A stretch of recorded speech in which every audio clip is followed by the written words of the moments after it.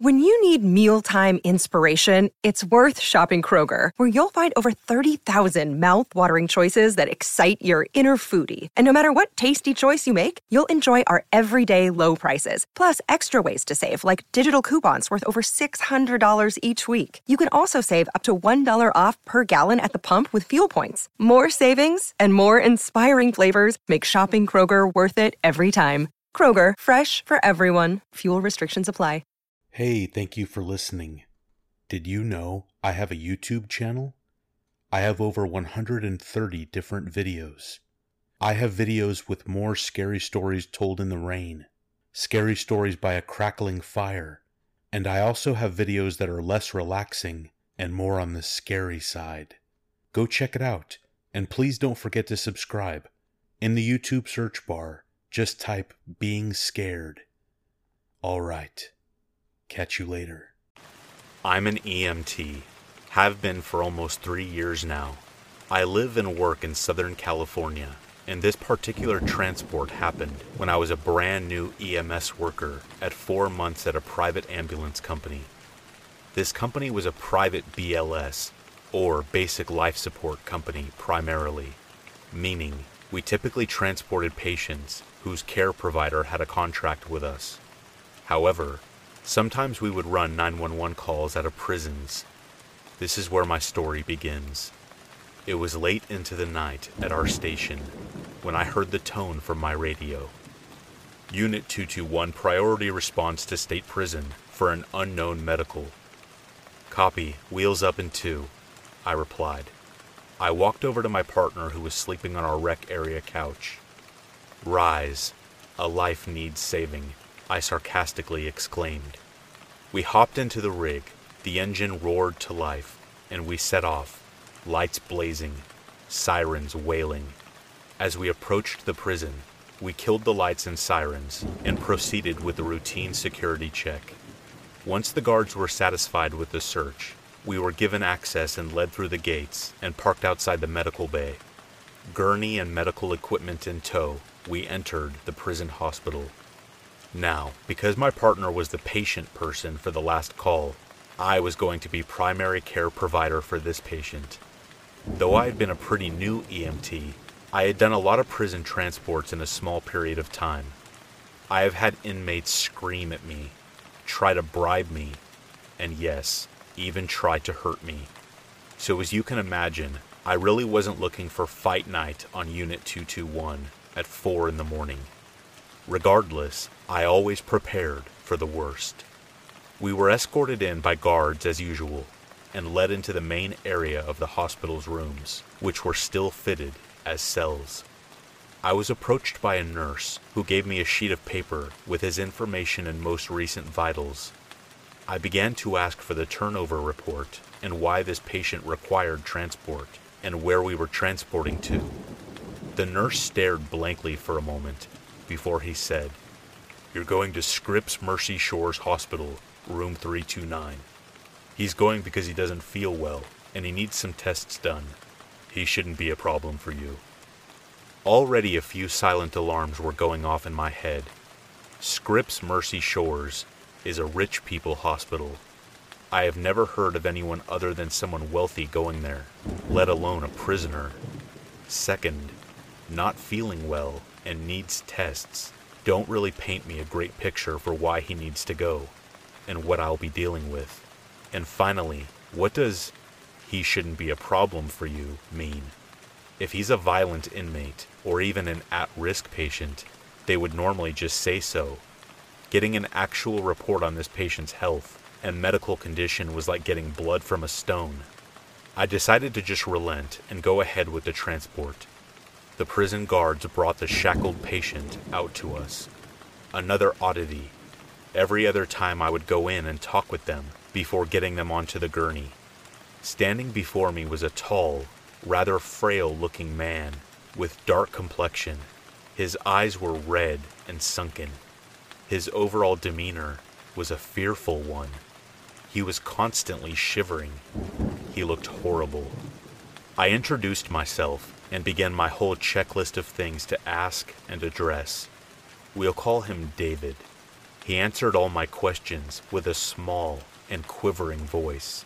When I asked what the problem was tonight, he gave a quick and frightened glance towards the guards and the nurse. "I don't feel well." His reply sounded forced and rehearsed. Abuse from the staff came to mind first, but I would address that later. I decided to just go ahead and get this guy going, and I would wrap everything up in the ambulance. Before loading him in, I asked him the same question I asked all inmate patients. "Be straight with me and I'll be straight with you. Are you going to cause problems once we get going?" He quickly shook his head no, and we were off. When transporting prisoners, one guard accompanies in the ambulance and another follows in what's called a tail car. This is for everyone's safety and ensuring that if the patient tries anything, an official guard is there to address it. I was busy writing up my report when I realized that between the confusion of the call and the late hour, I had forgotten to get my own set of vitals. A rookie mistake. We were about halfway to our destination, and the patient had remained silent this whole time. I told him I was going to take his vitals and instructed him to give me his arm so I could begin. He did so immediately, like he was trained to obey anything demanded of him, and did so with that haunting look of fear. I wrapped my blood pressure cuff around his arm, and that's when I felt him for the first time. His skin was ice cold. There wasn't even a slight warmth to his skin. I asked him if he would like a blanket, but he declined. I continued with my evaluation. I inflated the cuff, pressed my stethoscope to his brachial artery, and listened for the pulse to come back to show me his blood pressure. It did not come back. At first I thought my stethoscope was broken, so I grabbed a spare one. Same result. No pulse. I removed all my equipment and felt for his pulse myself. Nothing. I looked at him and asked if he felt all right. He replied with a simple, quiet, "I'm okay. Thank you." Caught off guard, I grabbed my pulse oximetry, which is used to find a heart rate and blood oxygen level, and put it on his finger. After a moment of the machine reading, the heart rate came back at 0, and the blood oxygen level came back at 0. My heart dropped. I took another set of vitals to see if I misread anything, but they all came back the same. Heart rate, 0. Blood pressure, 0. Blood oxygen level, 0. The only thing consistent was his respiratory rate, which was 24 breaths a minute. A bit higher than resting rate, but not alarming in itself. I looked back again and asked him once more if he's okay. He looked me in the eyes and nodded his head. Yes, as tears welled up in his eyes. Then he looked away. He was completely alert. He responded perfectly to all my questions. His eyes were equal and reactive. All signs of good brain function, but no signs of a pulse or any vascular activity. At this point, I don't know what to think. Scientifically, there is no reason this guy should be alive. Even if he had an artificial heart, he would be showing vital signs and have a battery pack with a filter kit. But he is right in front of me, alert, breathing, talking when addressed. It makes absolutely no sense. I decided to continue investigating. I listened to his heart with my stethoscope. There was no beating, no thumping, just the muffled sounds of his breathing. While I was there, I listened to his lungs. All clear, all normal. I had just finished listening to his chest when we pulled into our destination. We offloaded him from the ambulance, took him to the room we were instructed to. Then he hopped off the gurney and was escorted to the hospital bed by the guards. I began giving my almost unbelievable turnover report to the nurse, who surprisingly did not seem alarmed by any of it. I wrapped up my turnover and then sat down in a nearby chair to finish up my report. As I sat, typing away at my computer, I am interrupted by the sound of a hospital gurney rolling down the hallway. It was accompanied by 4 people in surgical gowns who entered the inmate's room with said gurney. After a few minutes, the team in surgical attire emerges from the room, inmate strapped down to the gurney with restraints. He is audibly crying, and they wheel him down the hall and around the corner. That was the last I saw of him. I told my partner once we were back in the ambulance. He didn't believe me at first, which I can understand. I joke around a lot, but with the look I gave him, he knew I wasn't kidding. This story may not have been what you were expecting. It's not violent or particularly frightening, but this was hands down the most disturbing call I have ever had. I don't know what I saw. I don't know what I transported. I have my theories, such as experimental treatments being carried out on inmates, but with skin like ice, hardly any vital signs, and such a fearful demeanor, I can only wonder what kind of experiments and what kind of horrors this man had faced.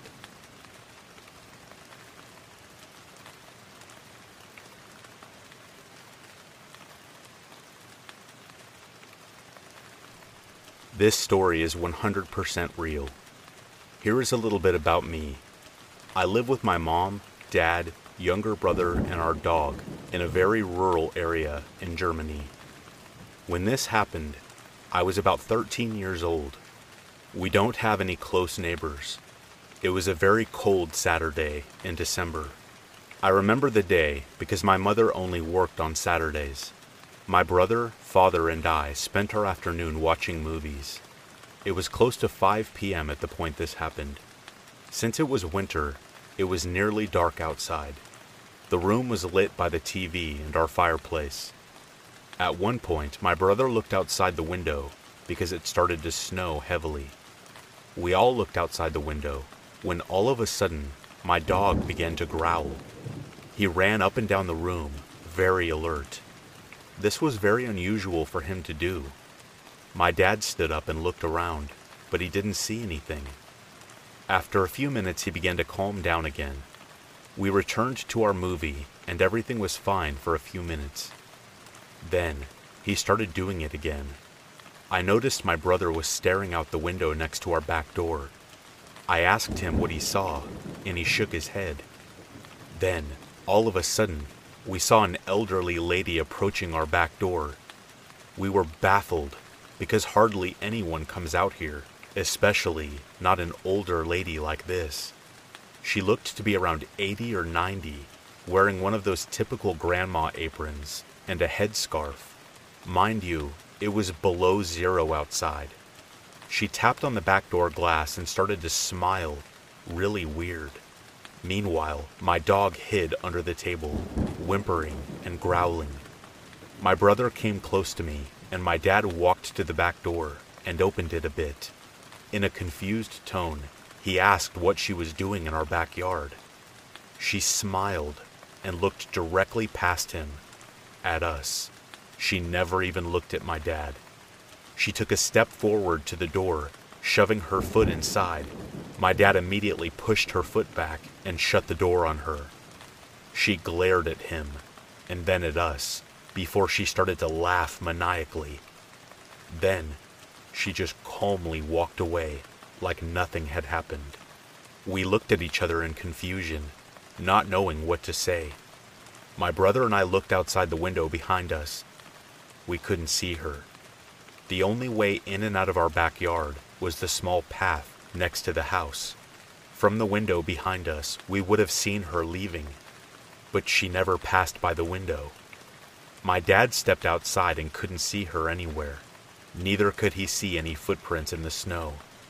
There was absolutely no way the tracks would have been covered by snow already, since only a couple of minutes had passed between her leaving and my dad going outside. To this day, we don't know what happened that day.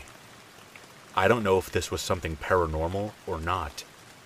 It may not seem so creepy to you, but to us as kids, this was the most terrifying thing we have ever witnessed.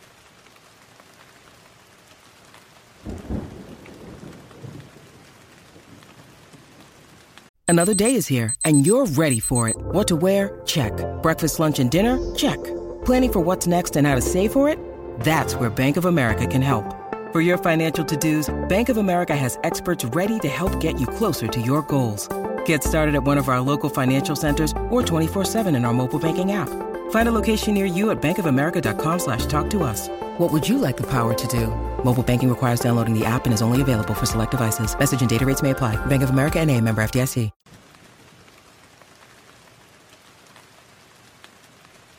This happened in college, maybe 7 years ago.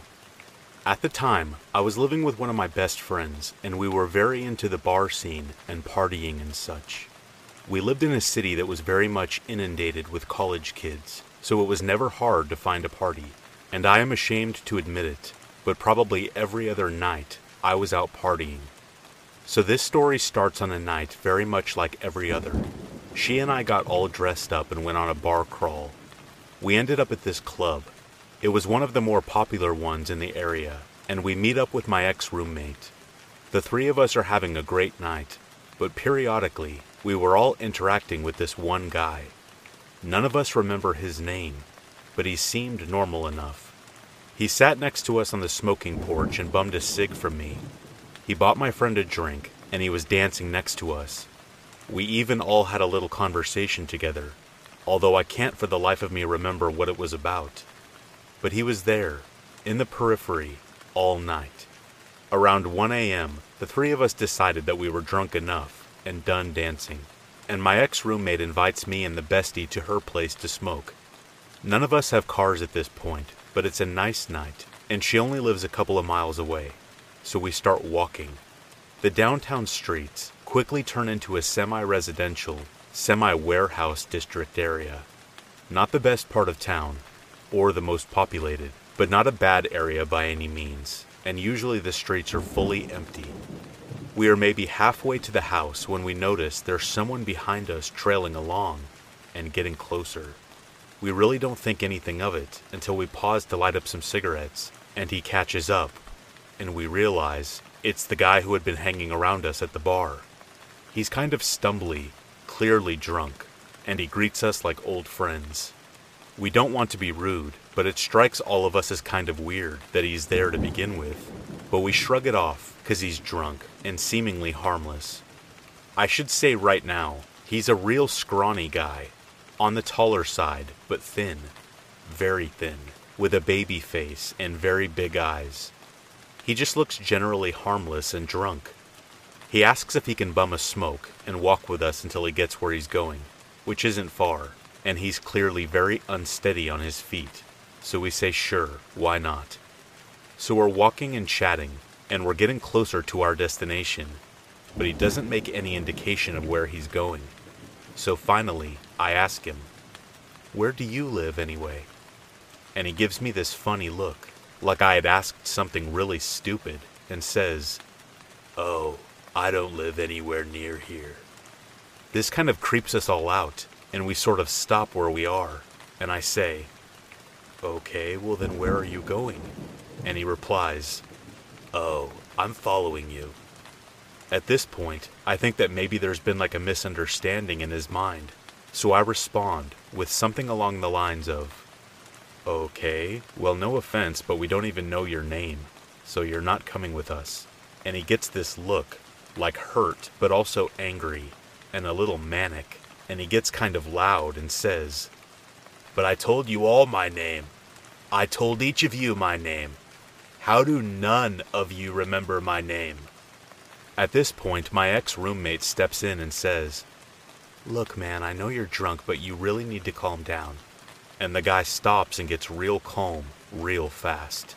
And he gets this really serious look and says, "No, I'm not drunk. I'm fine. I just knew you'd trust me more if you thought I was drunk." At that point, I'm like, no, I'm out. But my roommate doesn't believe him and says something like, "You've been stumbling this whole time. Of course you're drunk." And he shakes his head, and in a completely calm tone, with no slurring whatsoever, he goes, "No, I'm sober. I just wanted to see if you'd let me in your house." And my friend responds, "Why?" And the guy gets this huge smile, and his big eyes get even wider, and he says, "I just wanted to see how close I could get to killing you." At that point, I'd had enough, and I put on my authority voice, and I told him that that is enough and that we're leaving, and he needs to go the other direction now before I call the cops. He just shrugs and says, "Fine," and we scurry away and leave him leaning up against a stop sign, just smoking a cig and watching us go. As soon as we are around the corner, we all break into a dead sprint and run for a few blocks, and then stop and freak out. We are in the middle of a panic whisper huddle when my friend looks over my shoulder and lets out this little scream. We turn around, and there he is.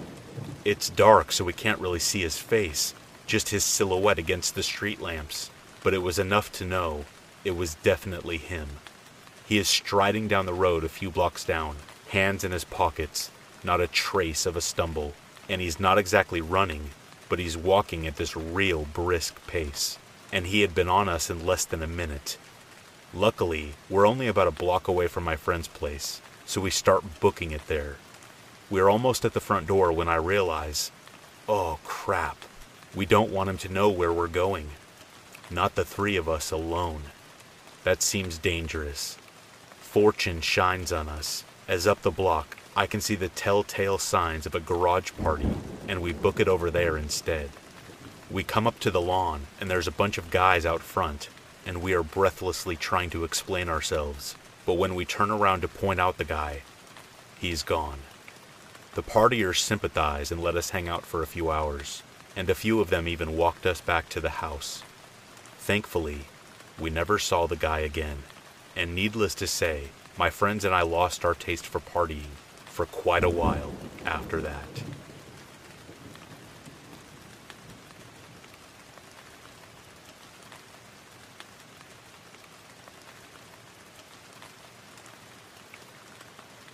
I don't know what compelled me to finally share this, but I have been thinking about it a lot the past few days. I have a lot of thoughts about this, as it was the first and only time I felt legitimately afraid for my life. When I was about 8 years old, my parents were going through a divorce, and me and my older sister used to spend a lot of time at our grandparents' house. It's a long, ranch-style home on a corner in a very nice neighborhood that's a 10-minute walk from a gas station, grocery store, and a few fast food restaurants.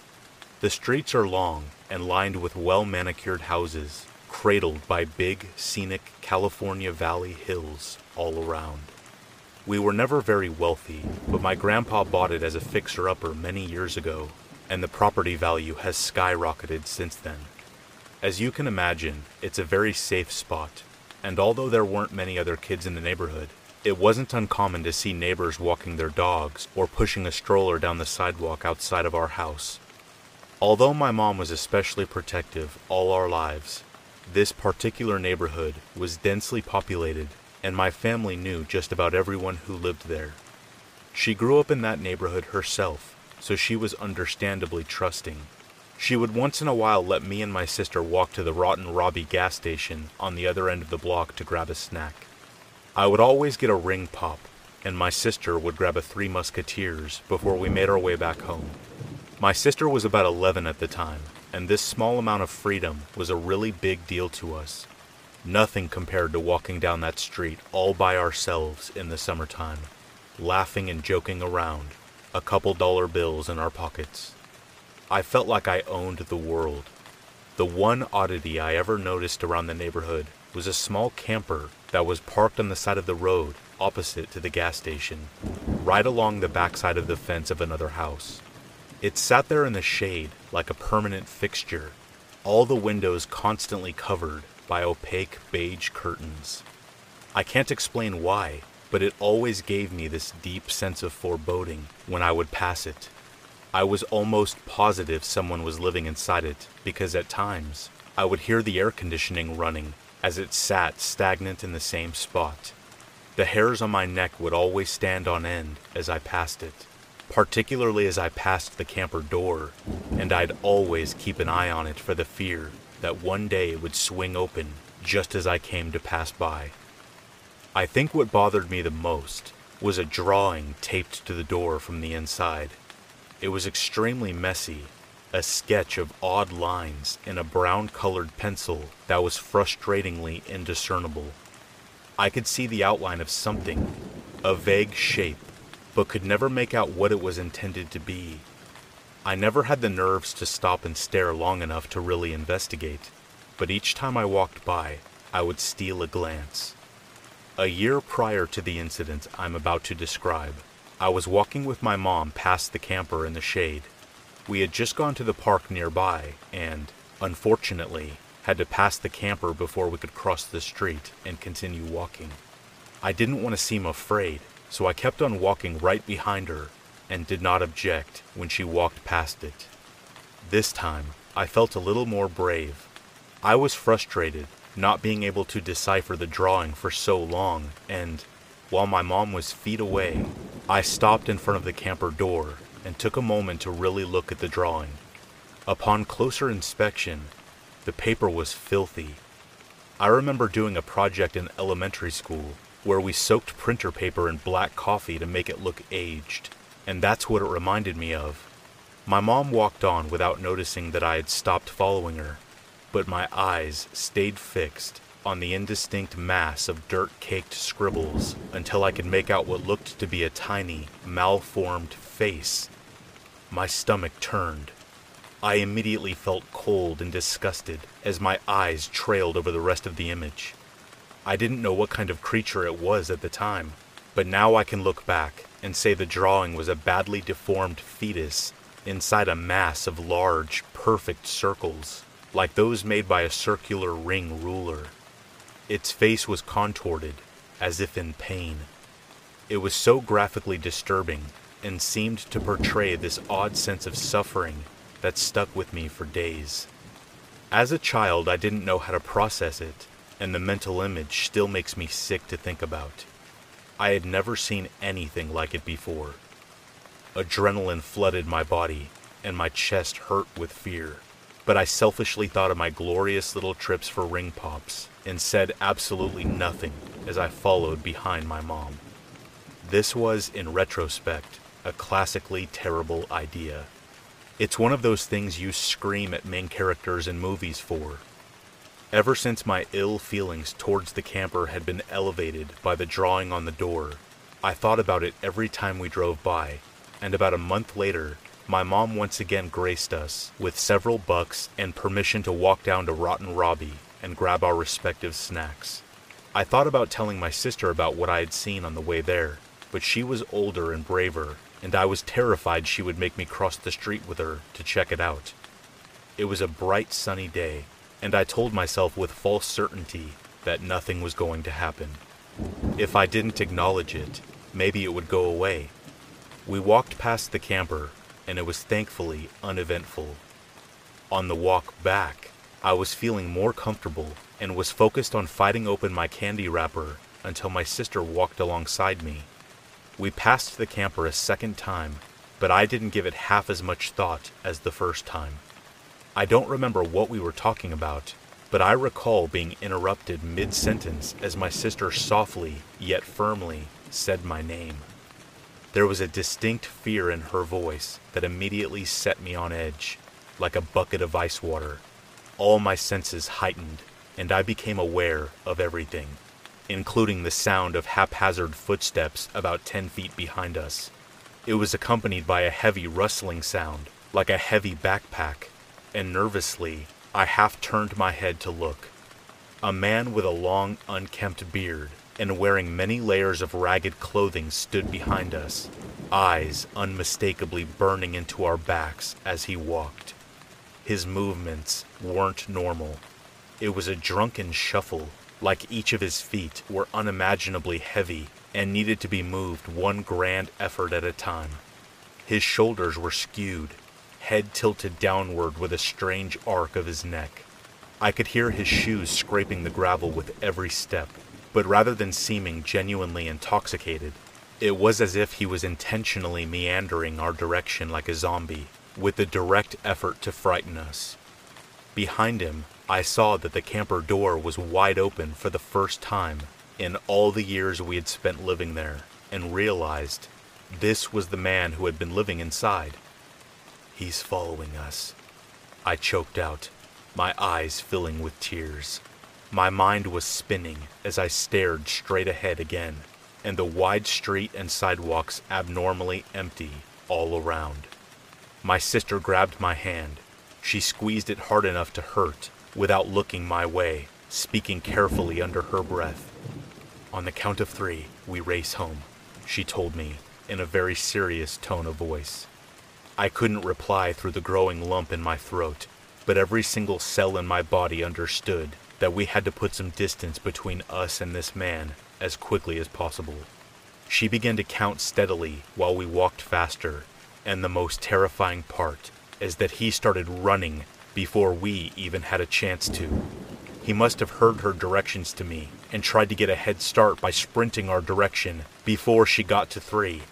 But his footsteps were noisy, and we bolted like deer the instant we heard him behind us. I'll never forget it.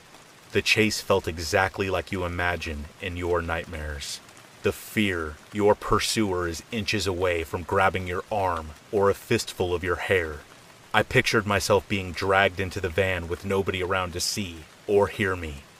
We ran so fast, we didn't even have the breath to scream, and peering back behind me, about 10 seconds later, I saw him running in our direction with absolutely none of the impairment he showed with those zombie-like steps moments before. I think back on it now, and he may have been deliberately pretending to be handicapped to lower our guard so we wouldn't start running. The thought is terrifying, but I can't rationalize it any other way. We made it to our grandparents' house and, without looking behind us, yanked open the stubborn old door before slamming it closed and scrambling past their excited dogs to get as deep into the house as possible. I don't even think we locked it, as our main goal was getting within the line of sight of any adults as quickly as possible. My mom was talking to my grandpa at the table and gave us an amused look when we bounded into the living room. Since we were kids, running around wasn't anything out of the ordinary, and she didn't ask what happened as we collapsed on the couch and tried to catch our breath. The inside of the house felt safe and felt in such good spirits that I didn't even want to bring up what just happened. Like waking up from a nightmare you don't want to talk about. I was desperate to go back to normalcy. I wanted to forget it entirely, to unwrap my candy and act like everything was completely normal for the sake of my own sanity, and that's exactly what I did. I asked my sister a few years back if she remembered this incident, and her response was strange. She remembered immediately without the need for me to provide details, but she quickly waved it off and insisted he had to have been a bored homeless man looking to spook some kids walking home with no real intent to harm anyone. I don't know. I'd like to believe it's some innocent misunderstanding, but like they always say about gut feelings, they are rarely wrong. I feel in my soul that he wanted to hurt me and my sister that day. I never told her or anyone else about the strange drawing on the door, and I'm not sure if my sister saw the open door and connected him to the camper or not. It's one of my biggest regrets, as I would hate for any other children to have been less fortunate after innocently walking past the camper in the shade. I believe he may have chosen the spot between the park and gas station deliberately, due to the number of children walking around the area. I never saw the camper again a day or so after this. I am not proud of how I handled this, and would encourage anyone who finds themselves in a similar situation to contact authorities immediately for the safety of others around. I don't know if maybe this whole story comes off as melodramatic, but it was very real and very frightening in a way that I cannot forget.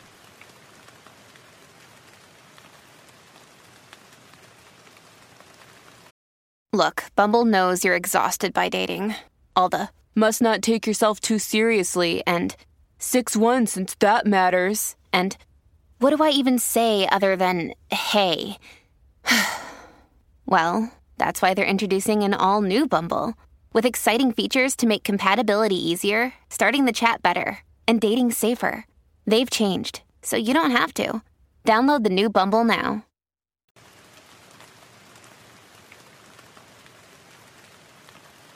I work at a nonprofit home that works with people experiencing mental health or substance use barriers.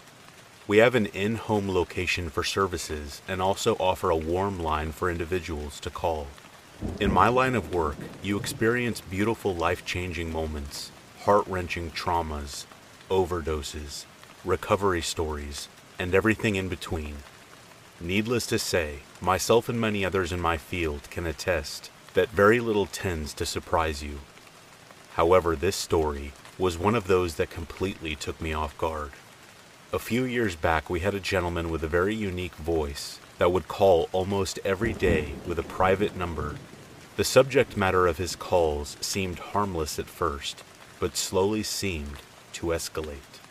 He started by talking about worries that he had at home, but as his call frequency increased, so did his tendency to overshare.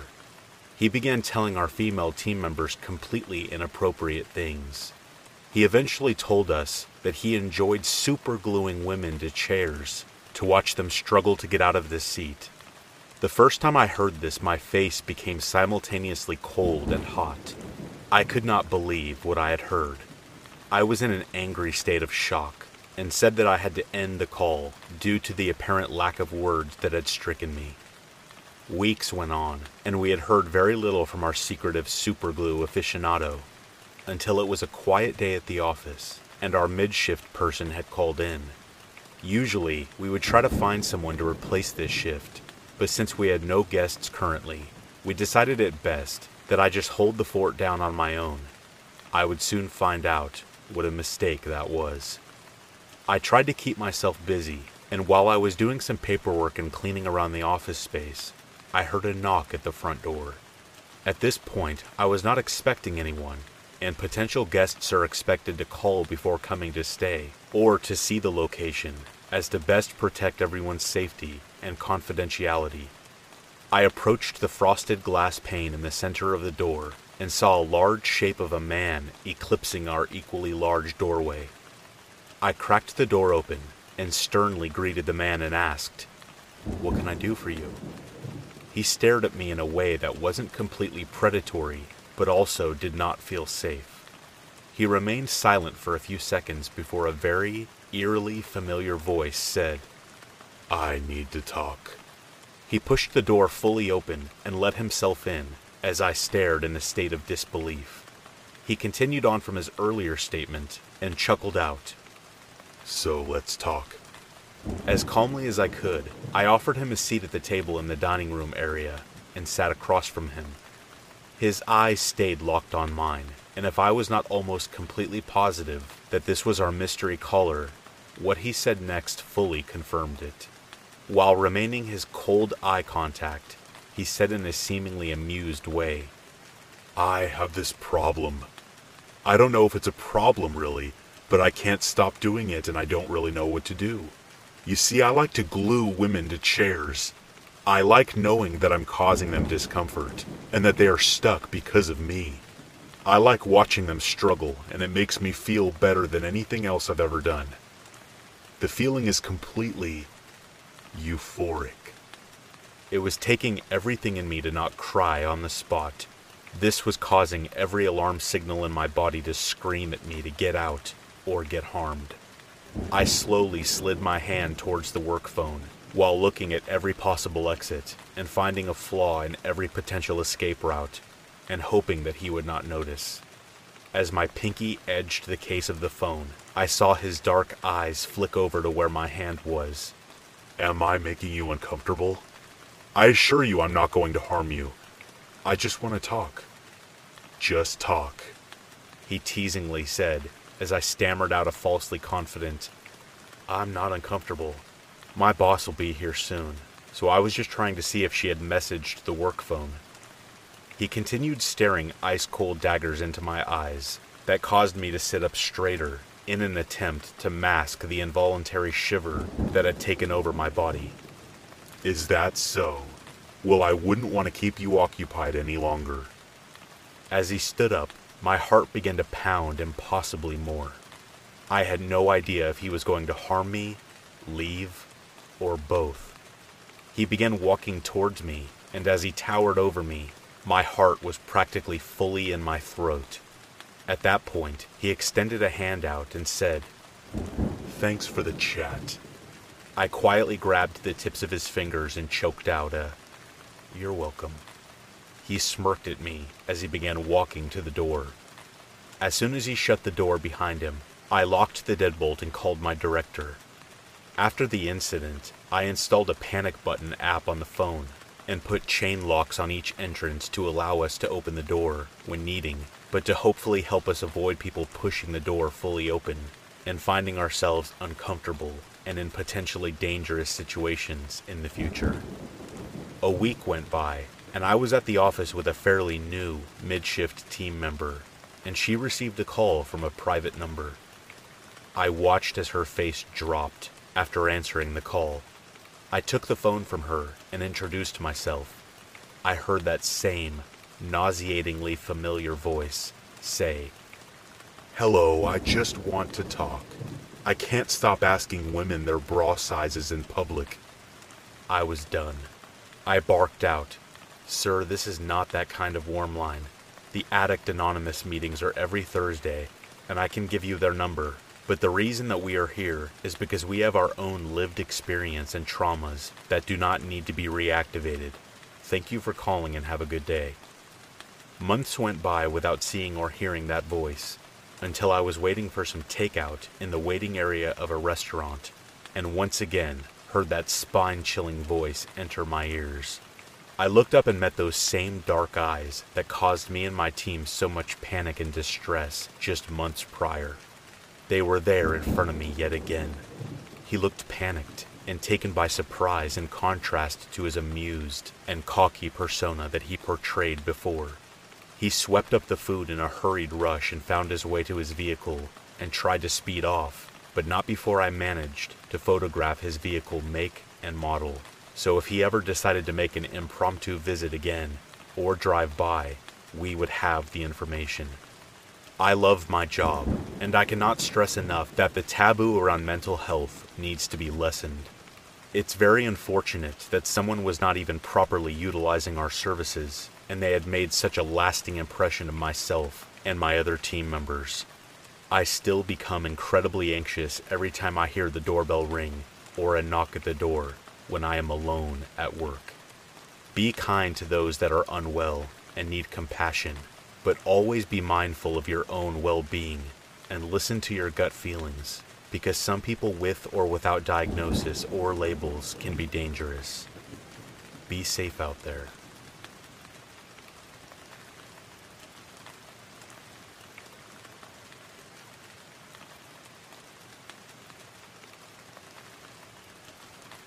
After my freshman year of high school, I moved states.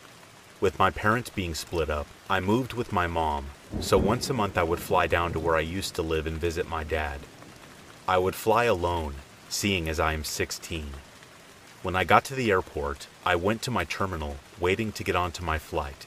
I looked up from where I was sitting to see a man staring at me. He wasn't shaggy or rough-looking. He looked like a middle-class older man. The man looked to be in his mid-40s. I didn't really think anything of it, because usually I space out the airport. When they called my number to board the plane, I looked back to see the man staring at me again, and this time, he grinned at me. I was very uncomfortable at this point, but since there was free seating on this airline, I figured I would just sit in the very back, hoping he wouldn't follow me. When I got to my seat, I looked out for the man, hoping he would take one of the front seats, because they were all open. Instead, I see him make his way to the back, and he sits right next to me.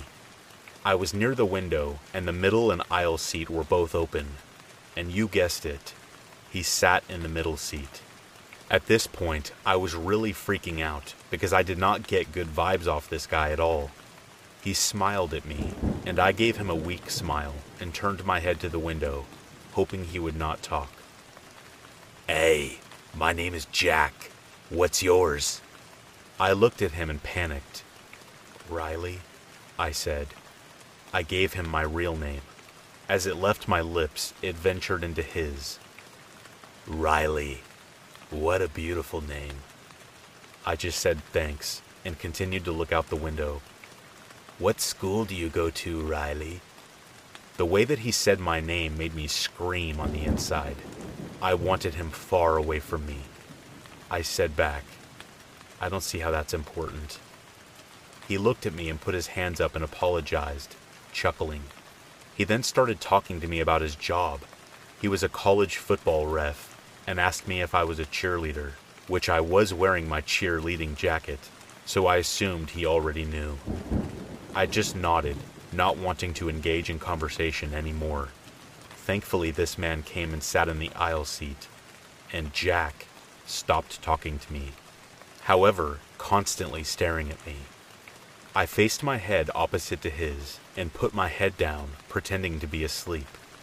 I did eventually fall asleep, and I was awakened to the plane landing. Relief spread throughout my entire body. You're such a cute sleeper. I wish you would have never woken up, he says with the most sinister grin. My eyes widened and my blood ran cold. I didn't say anything and just unbuckled my seat, giving him the impression I was trying to get off. When the aisle started to disperse out of the plane, he walked off and paused, looking back at me. I let 4 people pass me before stepping onto the aisle, and I saw rage in his eyes. He continued walking down the aisle with his head down. When I got to the front of the plane, I went to say thank you to the flight attendants and pilot like I always do. However, the flight attendant pulled me aside. She said, "Hey, do you know that man that was sitting next to you?" I shook my head no. Her face went white. "When you fell asleep, he was taking pictures of you and telling us how cute his daughter was when she was sleeping. I was very puzzled because your body language was off." I asked her to walk me down to baggage claim, and she agreed, since she had time to kill. When we walked out of the plane and into the airport, Jack was standing there, waiting for me. She told me to keep walking, and I did. I ran into my dad's arms when I finally saw him. The man saw this and went the opposite direction. I don't know what his intentions were, but I am glad I never found out. I also realized that my school's initials were on my jacket, which makes me very nervous.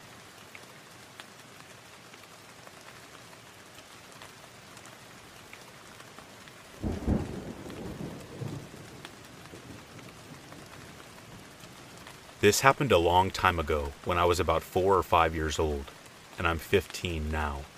Looking back at this situation, I really think I should have seen the red flags about this guy, but since I was really young and stupid, I didn't see anything out of the ordinary. I thought he was just a nice guy. The whole thing happened in a mall, in plain sight, in front of hundreds of people. I had gone with my mother shopping, a girl's day out kind of thing. At some point, I got lost. Typical, everyone has a story like that, right? So far, no red flags at all. I remember seeing a guy with a very southeastern accent. He was dressed like a junkie, but in my 5-year-old mind, I thought he looked fine. So, since I was a lost 5-year-old girl who didn't know any better, I walked up to him and asked him for directions, and if he had seen my mommy, etc. He ignored my questions, and when he saw me, his eyes lit up. He immediately started showering me with compliments, some of them inappropriate to say to a 5-year-old kid. He gave me a pink and black bracelet and told me how well it looked on me. Of course, I was oblivious to the situation and ignoring all the red flags. So, at some point, he offers to take me to his private jet and fly me to Jamaica to relax and play with the dolphins. Basically made it sound like a child's paradise. All I had to do was get in his car. Of course, since it sounded like a dream come true, I trusted him. I kid you not, at the exact moment I was about to leave the mall, some guy wearing a suit and tie stopped us dead in our tracks and asked him where he was going with a 5-year-old girl. You could easily tell that we weren't related. The guy responded with his raspy southeastern accent and said that I was his daughter's kid and he was taking me home. We were clearly not related, and so the guy in the suit asked me where my mom was. I told him she was still in the mall, and from that point on, there was some arguing between the two men. I didn't get the most of it, but I ended up going with the man in the suit, and the junkie cursed him out. We went to the lobby of the mall and found my mom there, telling the worker behind the desk my description. She had clearly picked up by this point that I was gone. It turned out that the guy in the suit was a security guard at the mall, and had picked up on how wrong the situation was. When my mom saw me with this guy, she picked me up and hugged me. This story is in fact very old, but I recently was reminded of it because a couple of my friends told me they were planning on going to Jamaica for vacation, and the memories just came flooding back. So, security guard who noticed how wrong the situation was, thank you. Thank you so much.